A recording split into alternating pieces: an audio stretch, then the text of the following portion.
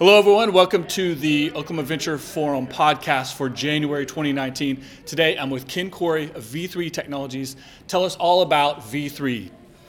V3 is a startup wind power technology company, and we build utility-scale wind towers.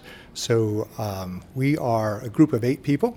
We have about 190 years of experience between us, and we are focused on building large-scale wind farms and trying to find a new and better way to bring low-cost, reliable, non-volatile wind power to the grid, something that really moves the ball forward compared to what we've seen with these traditional 3-propeller poles that you see everywhere. Let the folks who didn't make the meeting today know that some of the topics you're going to be covering and some of the information that you're going to convey for us in your short presentation. So today is mostly an introduction to what V3 is, an explanation of who we are, some of our people, our patents, our technology, some of what we've done.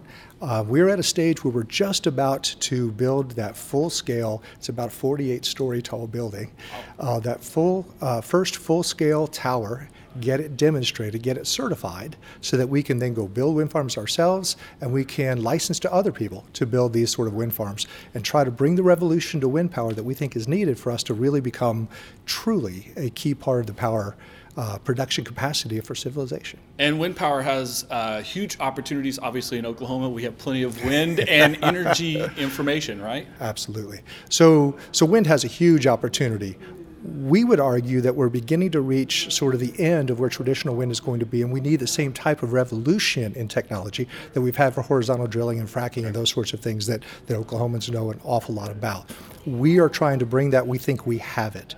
So in terms of people who are going to understand what we're talking about with the wind power, with the energy, with the transformational change in technology, Oklahoma is a perfect place for us.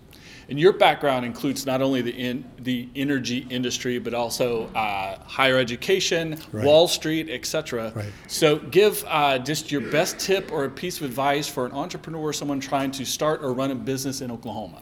I do have a diverse background. I started out in academia and then consulting and had a chance to work for very large companies before trying to do it on my own. It is a big change. If you have worked in any of those previous environments, being an entrepreneur is very different. We have a unique situation where the 8 of us have been in very large corporations, running very large companies with big power plants. Going to a small startup, it is profound. It is everything people say. It is all-consuming.